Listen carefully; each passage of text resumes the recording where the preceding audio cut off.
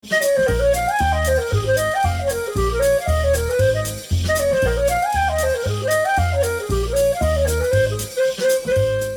to The Candid Clarinetist, a clarinet podcast hosted by Sam Rothstein.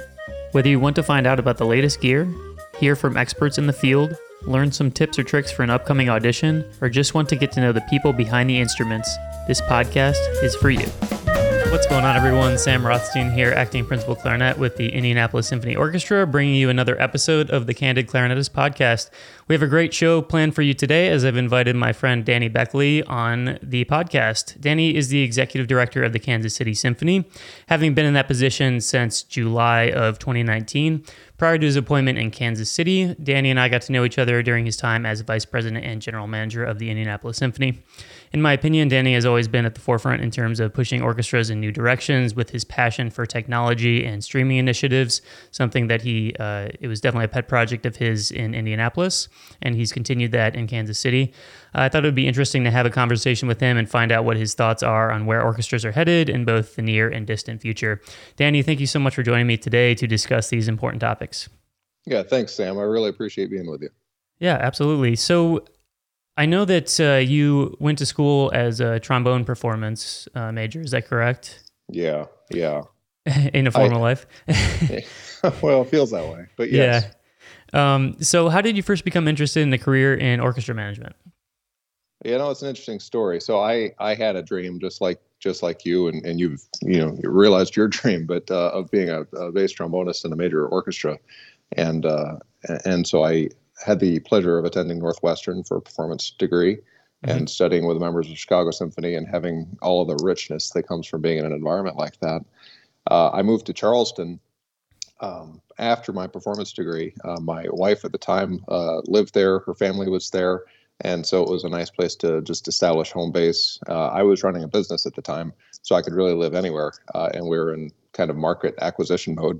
So really any market, there were a number of places I could have lived, and Charleston was certainly ripe with opportunity. At the time, I was running a software company, and that was supporting my music habit, I say, yes, right. to support me and give me the freedom and flexibility to be able to take auditions, to play with different orchestras in the Southeast. I was playing with the Charleston Symphony Orchestra at the time as an extra substitute musician, and that orchestra was going through absolute hell. It was terrible. They were really on the brink of bankruptcy. They were about to just close up shop. The musicians asked me if I would consider joining the board, given my music background and also my business background. And so I did, and I got very involved in that, to the point that the board asked me then to step in as the CEO of that orchestra in 2010. I hadn't really thought about a career in orchestra management at all prior to that. It was really a matter of seeing my friends, really being threatened with the loss of their livelihoods, and knowing that there could be a solution out there. And so really being able to throw myself into music full time, which is ultimately what I wanted to do as a trombonist anyway. That was a very alluring opportunity. And so I did. I jumped off that cliff, and that's how I got into the field. Well, I had no idea that you were on the board of the Charleston Symphony. I knew that prior to coming to Indianapolis that you were the executive director of Charleston, but I didn't know sort of the path that took you there, and that's really fascinating. And I think, this is something that I've thought about a lot too. I love performing, and I don't think my performing career is done yet, but I've certainly entertained the idea of at some point in time, shifting and going more towards the management side. And for you, the motivation for me is similar. It's not so much to someone's on the brink of disaster or bankruptcy and all my friends are threatened. It's more just like I feel like I could have more of an impact on the career that I am passionate, and I love doing something that affects an organization in totality rather than just like playing on stage. Because we're very obviously it takes a lot of work and effort to perform at a high level, but I feel like my impact, as the bass clarinetist or the acting principal clarinetist is minimal to where if I was in management, it could be more of a major impact. And I don't know if that's kind of how you felt about it, or if you just kind of like, the opportunity presented itself and it was something that you were interested in.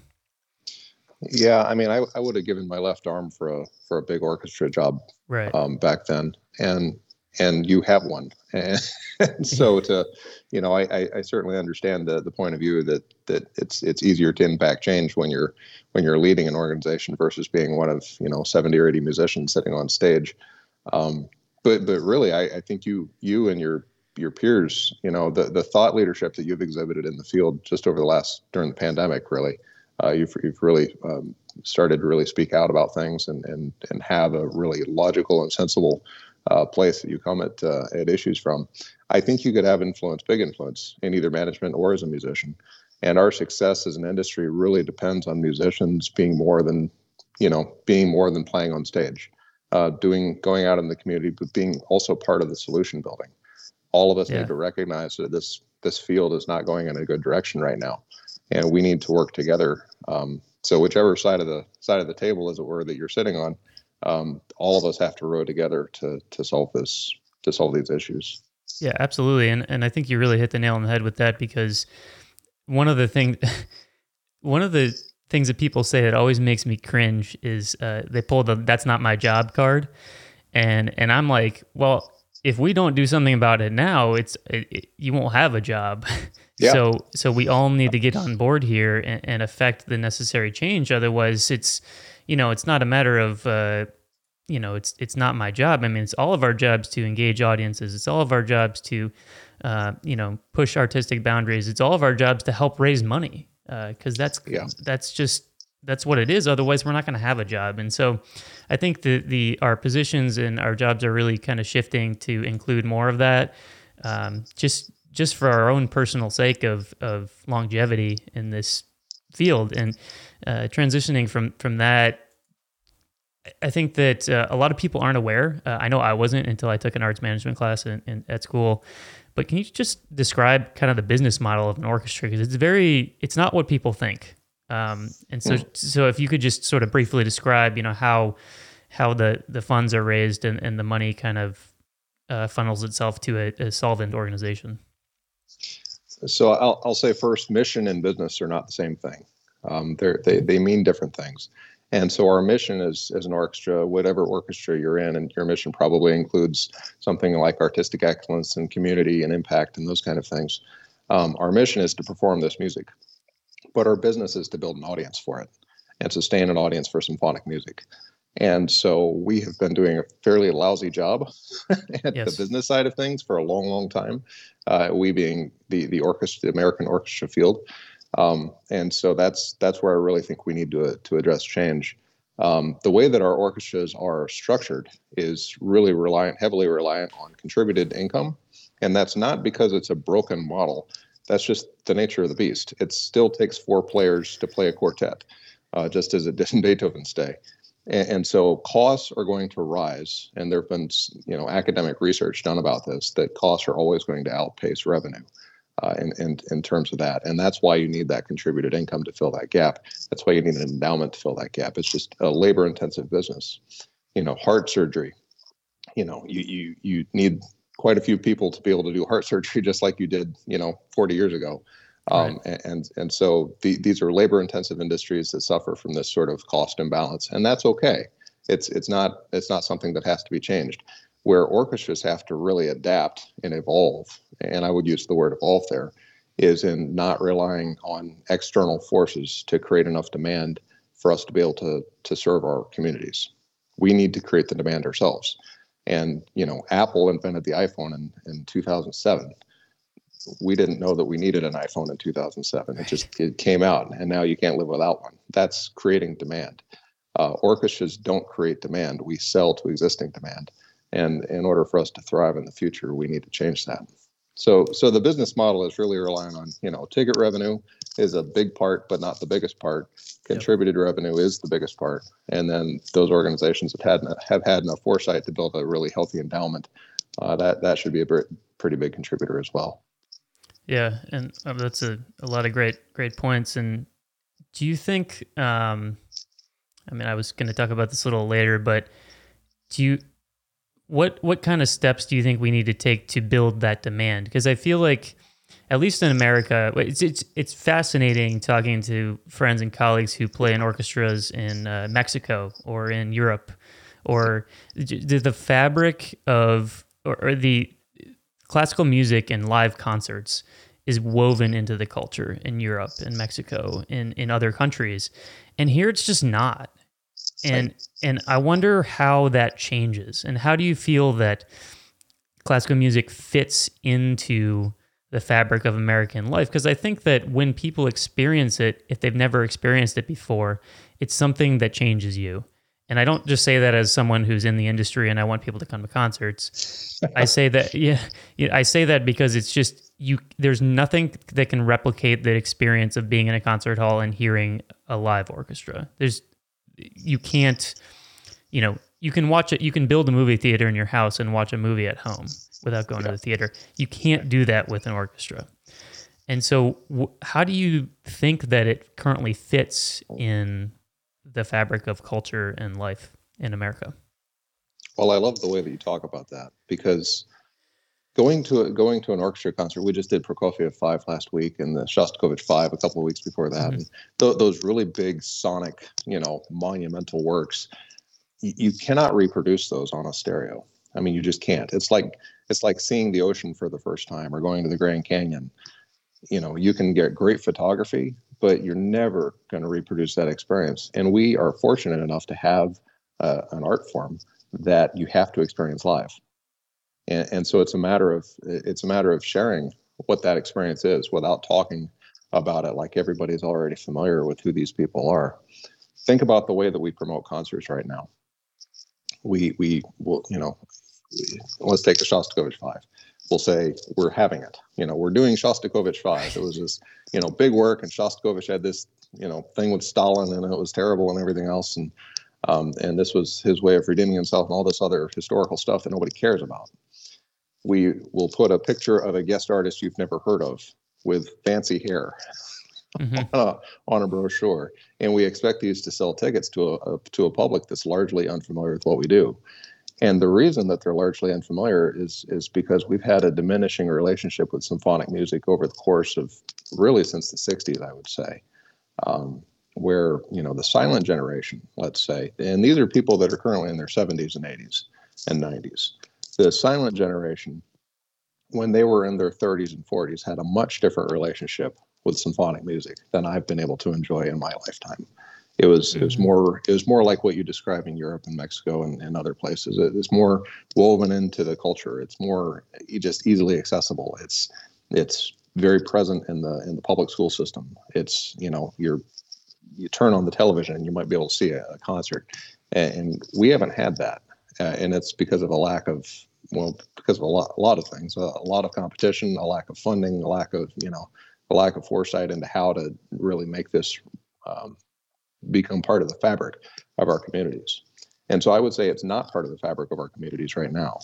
And in those cities that are fortunate enough to have a professional symphony orchestra at the moment, those cities that have it serve such a tiny percentage of our populations on a regular basis that you have to scratch your head and wonder how they can pull that off. Indianapolis, Kansas City, a lot of cities that have a major symphony orchestra in their city. If you look at the regular attendance, the people that are coming at least once a year to a classical music concert, it's a fraction of a percent. And so what that tells you is like 99.8% of the community doesn't come to your classical music, which is mostly what you do. And so the opportunity there to move that needle and the difference between, what I would call existential threat and happy sustainability, the difference relative to our market is really small. And so we need to get beyond the fact that this is a sinking ship. We need to get beyond the fact that there's nothing we can do to build demand for this classical music art form. And we need to start to realize that there are ways that we can change our futures in a really big way. And it doesn't take a Herculean effort to do it.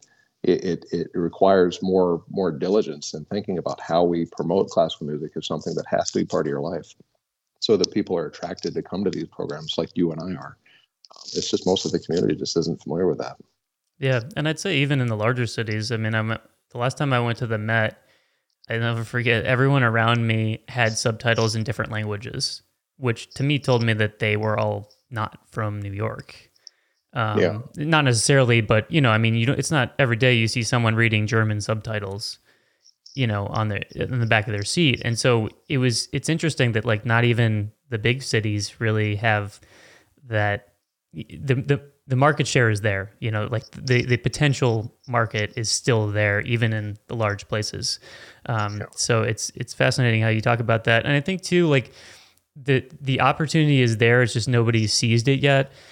And I think about sports because obviously sports is incredibly woven in the fabric of everyone's life.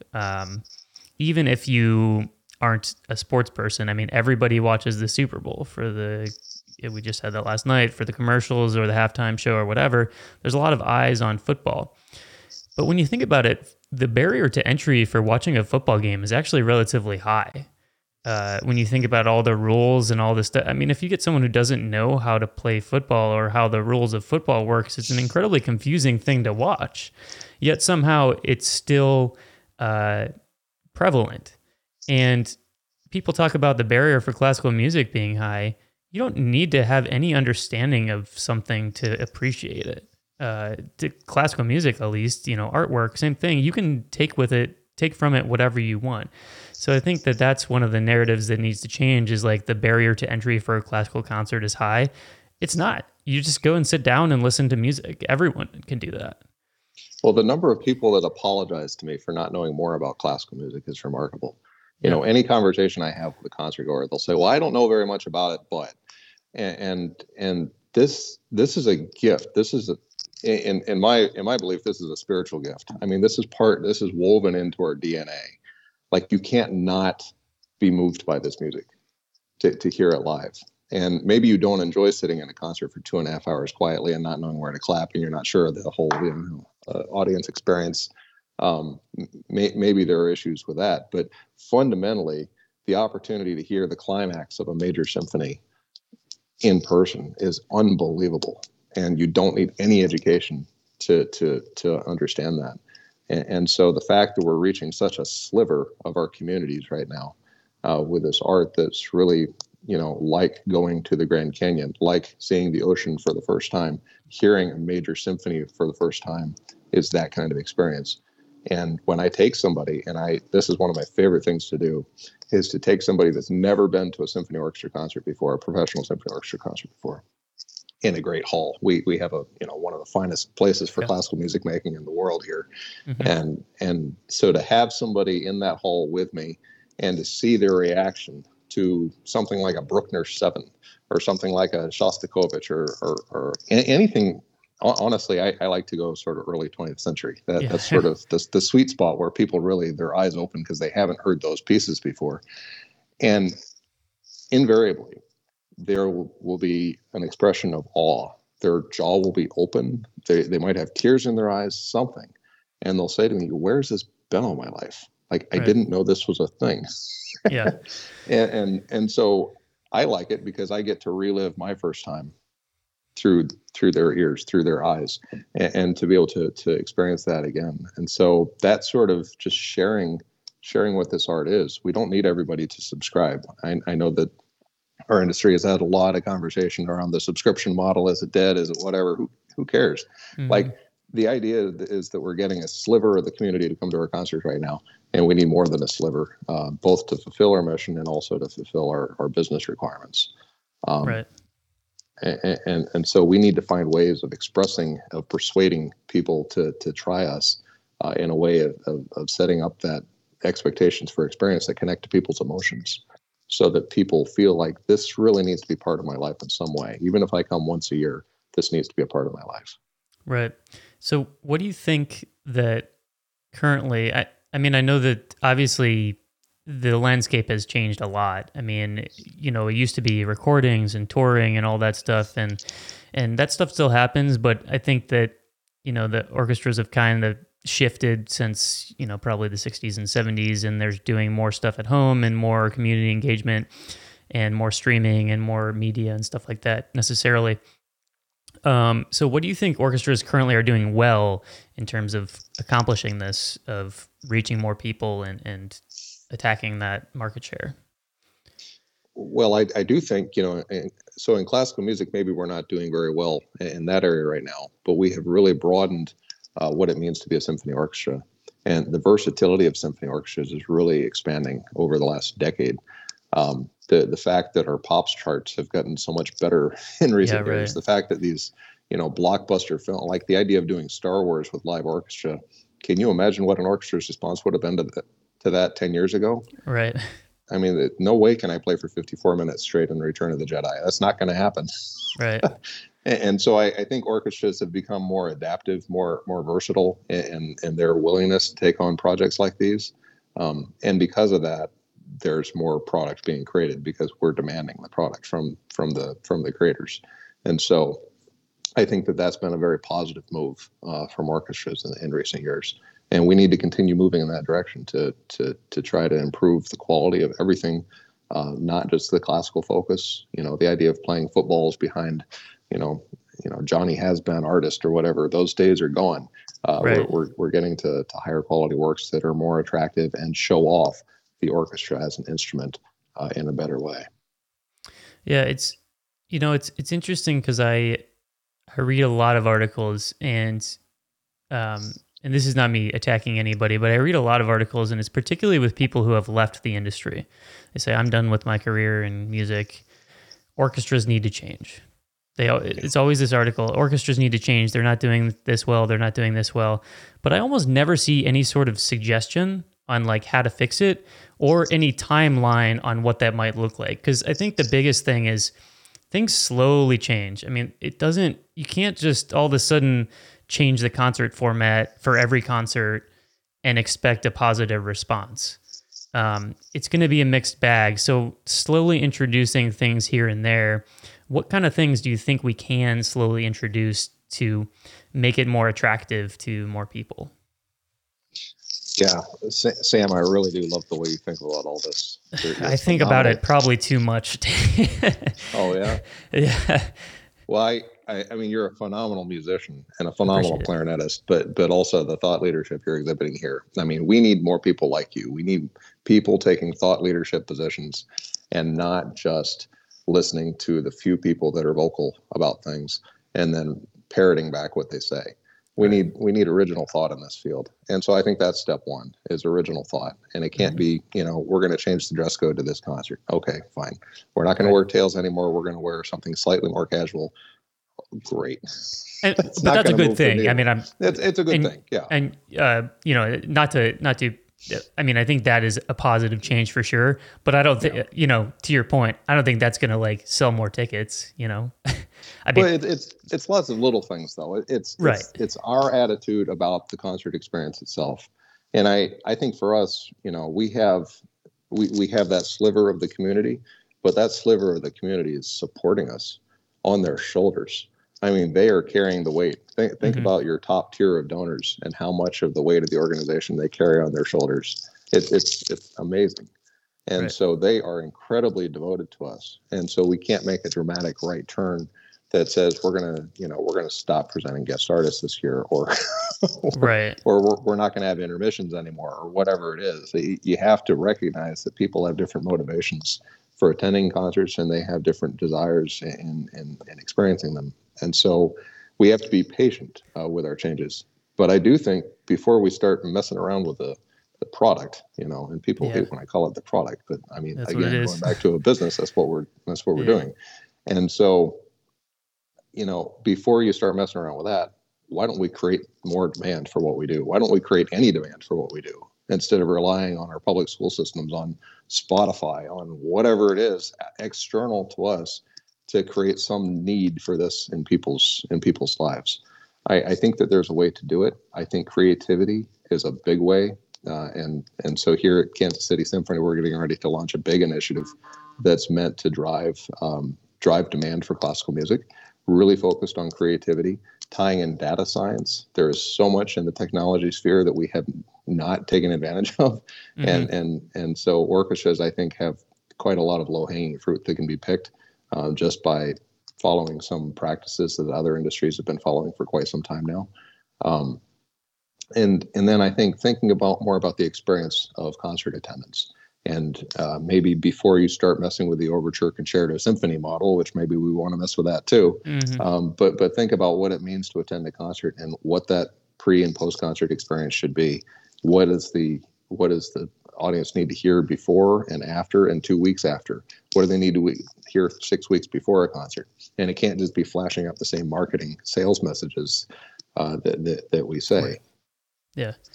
There's a metaphor I share sometimes that kind of annoys people, so I'm going to see if it annoys you. I'll be all right. Yeah, imagine folks over at Colgate, they sell toothpaste, right?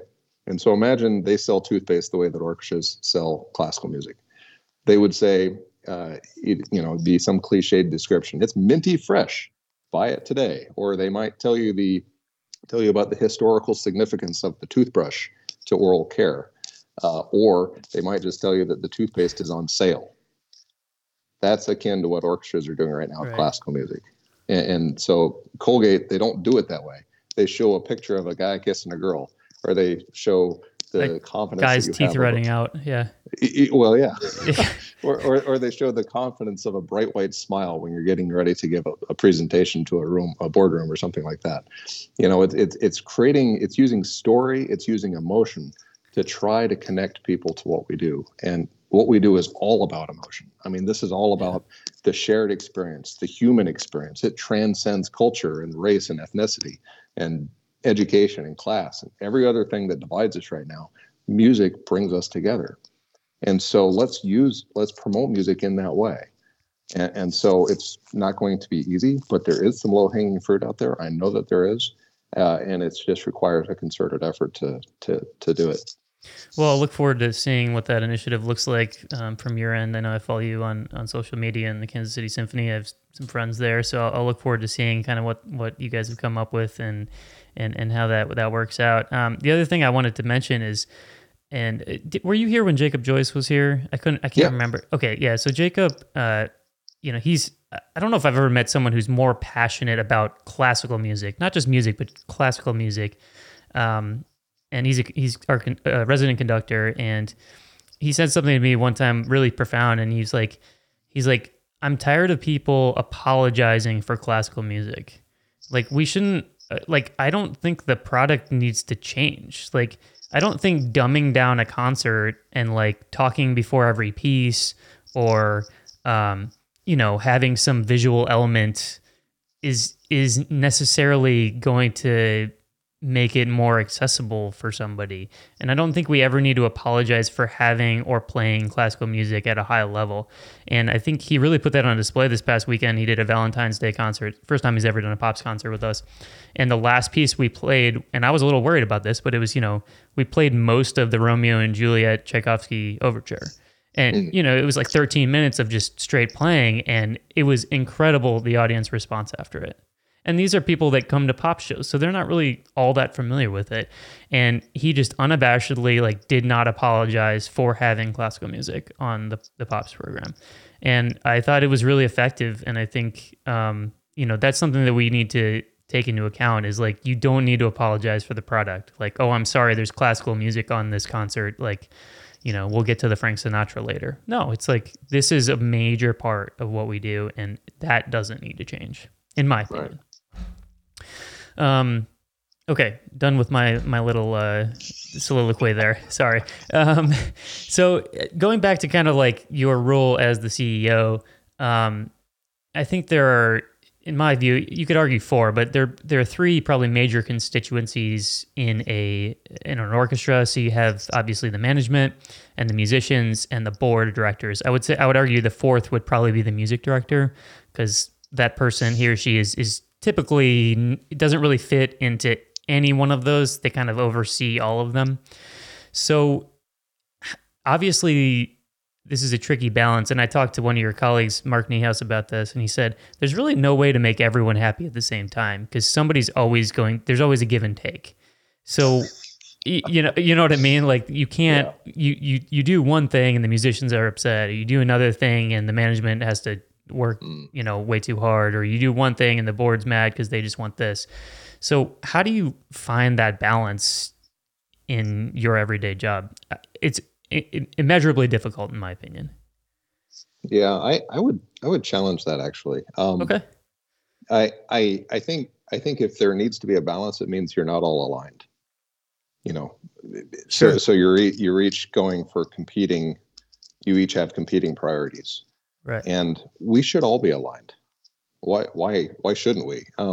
Why shouldn't the Yeah. musicians, the management, and the board and the music director all want exactly the same thing? Mm-hmm. I mean, it helps all of us. It helps our individual careers. It helps our organizations. It helps our paychecks. It helps the stability of our, or it makes our concerts feel better because they're fuller. Right. Um, like, why shouldn't we all want exactly the same thing?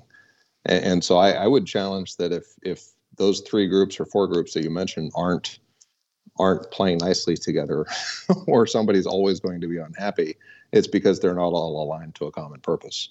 And the only way we're going to solve these really existential issues is to get aligned.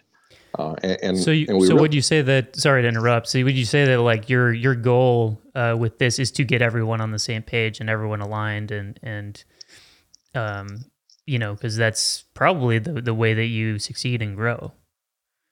well, it is, and that's how you really sort of get the flywheel moving. I love Mm-hmm. Jim Collins. I don't know if you've ever read any Jim Collins, Sam, but you I would haven't. enjoy it. Okay. Read a book here. I'm going to pull it off the shelf. Sure. Yeah.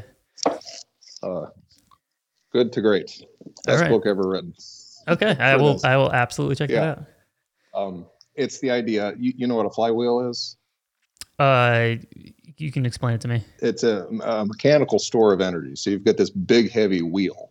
Sure. It's sitting on an axis, and it's really hard to get the thing moving. But once you get the wheel moving, it starts to spin on its own, and then it becomes really hard to stop. And when you get an organization totally aligned around a common purpose, and like really intellectually and emotionally and everything else invested in that common purpose together, then it becomes hard to stop the momentum of the organization. And that's when great things start to happen. And so that's what that book is all about. There's a whole lot more to it than Awesome. that. That, Yeah. that that's what that book is about. And so it's really the idea that we all need to get working in sync with each other. We all need to be rowing at the same time together towards the same goal. You shouldn't have to choose between being a clarinetist and being able to impact major change in your organization. Those should be one and the same, because you're one of the again, using a metaphor that nobody likes, you're one of the project engineers. You're one of the ones who makes the stuff, right? Yeah. And so you're contributing to the art of the organization, and so you are a critical voice in any conversation. And so the board, the management, the musicians, and the music director, and the CEO, and everybody else need to be working together, because we really only have one consistency, and that's our community. Right. Yeah. You know, we are a cultural service agency. We are entrusted with community resources to be able to deliver this particular version of art into our communities. And there are lots of different forms of art. Other art forms have their champions. Our job is to be the champion for symphonic music. And so we need to all get serious about that, and working together on that. And so I think that balancing all those different groups that you mentioned, if they're all rowing in the same direction, then there shouldn't be conflict. There's always going to be issues, although it's going to be different points of view. Of course. And so from a pragmatic standpoint, being transparent, making sure everybody has the same information, making sure that you're including people at the table when you're making decisions. I think those are really important. And it's not going to be fairy dust. I mean, we're not always going to all agree on Of everything. course. But that's okay. That's how good decisions get made, is that you have really thoughtful people at the table operating from the same set of information, with different points of view, and then out of that, good things will happen. Yeah, and I think too, to this point, I think it's also getting the right people at the table, getting the people that you trust, getting the people that are independent thinkers, and collectively you can come up with decisions that, like you said, maybe not everyone agrees with, but you keep the flywheel moving in the right direction, and maybe you won't take my idea this time, but next time maybe my idea is the one that's going to work out for everybody. Yeah. Yeah, and there's ways to compose committees, and there's decisions that are made for committees and decisions that shouldn't be made by committees, and everything Right. else. But again, in that book, Good to Great, There's a thing about getting the right people on the bus, number Right. one, and then putting them in the right seats. And so it's really a matter of having the right people at the table at the right time, to be able to make progress as an organization. Yeah.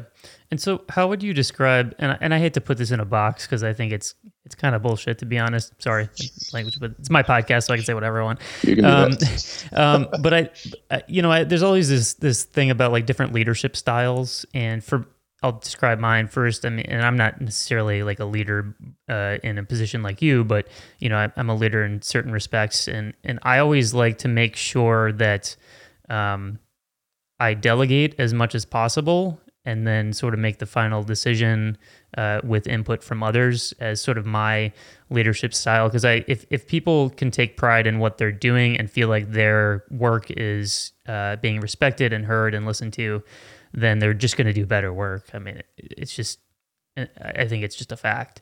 And so, I know other people like to be more hands-on and they like to be involved with what people are doing. So I was just curious, like, what do you think your leadership style is? I will distill it down to a few words. Sure. The first is creativity. Creativity is something that's beaten out of us through our public school system. Yeah, pretty much. Big proponent of Ken Robinson. If you've never heard his TED Talk, go check that out. All right. But the idea that all of us used to be creative when we were little, and then over time we tend not to use those muscles anymore, and we stop being creative. And the solutions to our field, the way we can improve basically the uptake of our art, is through creativity. And so I really try to inspire a culture of creativity. Some organizations, no names, some organizations are like going to work at the Muppet Show. It's really exciting. It's really chaotic. Other organizations are like going to work at a bank, and it's very business-like, and it's very, just rinse and repeat over and over again. And so whatever the culture of the organization is, there has to be an undercurrent of creativity from all levels of it. Just like you can't delegate strategic thinking and strategic planning to one person, a director of strategic planning or something like that. It has to permeate the organization at all layers.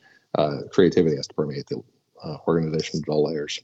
And then the next thing I'll say is ownership. And this goes to your point of delegation. Everybody has to have their own piece of the farm. And whatever that is, at whatever level of the organization is, if you're going to hire people, you have to be able to trust them to do things. And so that means ceding some control, Right. which is difficult for some people. Yeah. But that's something I've developed. I've been consciously working on developing that over the last 10 or 20 years, to really, give people their piece of the farm and let them run it. But making sure that everybody's pieces are working together in a coordinated fashion.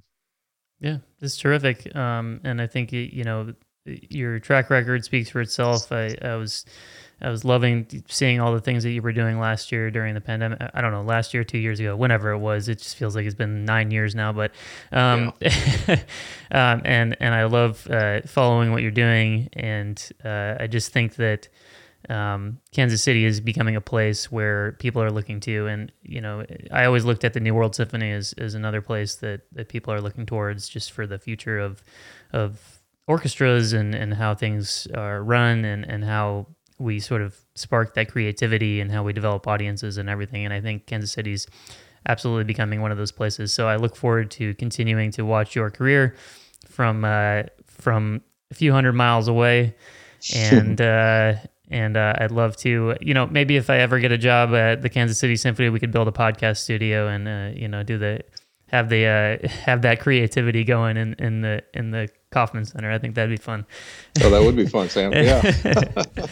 But Danny, thank you so much for your time today. I think it was a really fascinating conversation. I'm definitely going to share this one far and wide. I think that you have a lot of great thoughts, and I will absolutely check out that book that you recommended to me. That sounds fantastic. And thanks so much for your time. I know you're a busy guy, so I really appreciate you being here. Great. Thanks, Sam. Really appreciate everything you're contributing to the field. Absolutely. Thanks so much. So for more information about myself and the Candid Clarinetist podcast, please be sure to follow us on Instagram at The Candid Clarinetist, or drop by our website at candidclarinetistpodcast.com. Once again, my name is Sam Rothstein, and thanks for tuning in to the Candid Clarinetist podcast.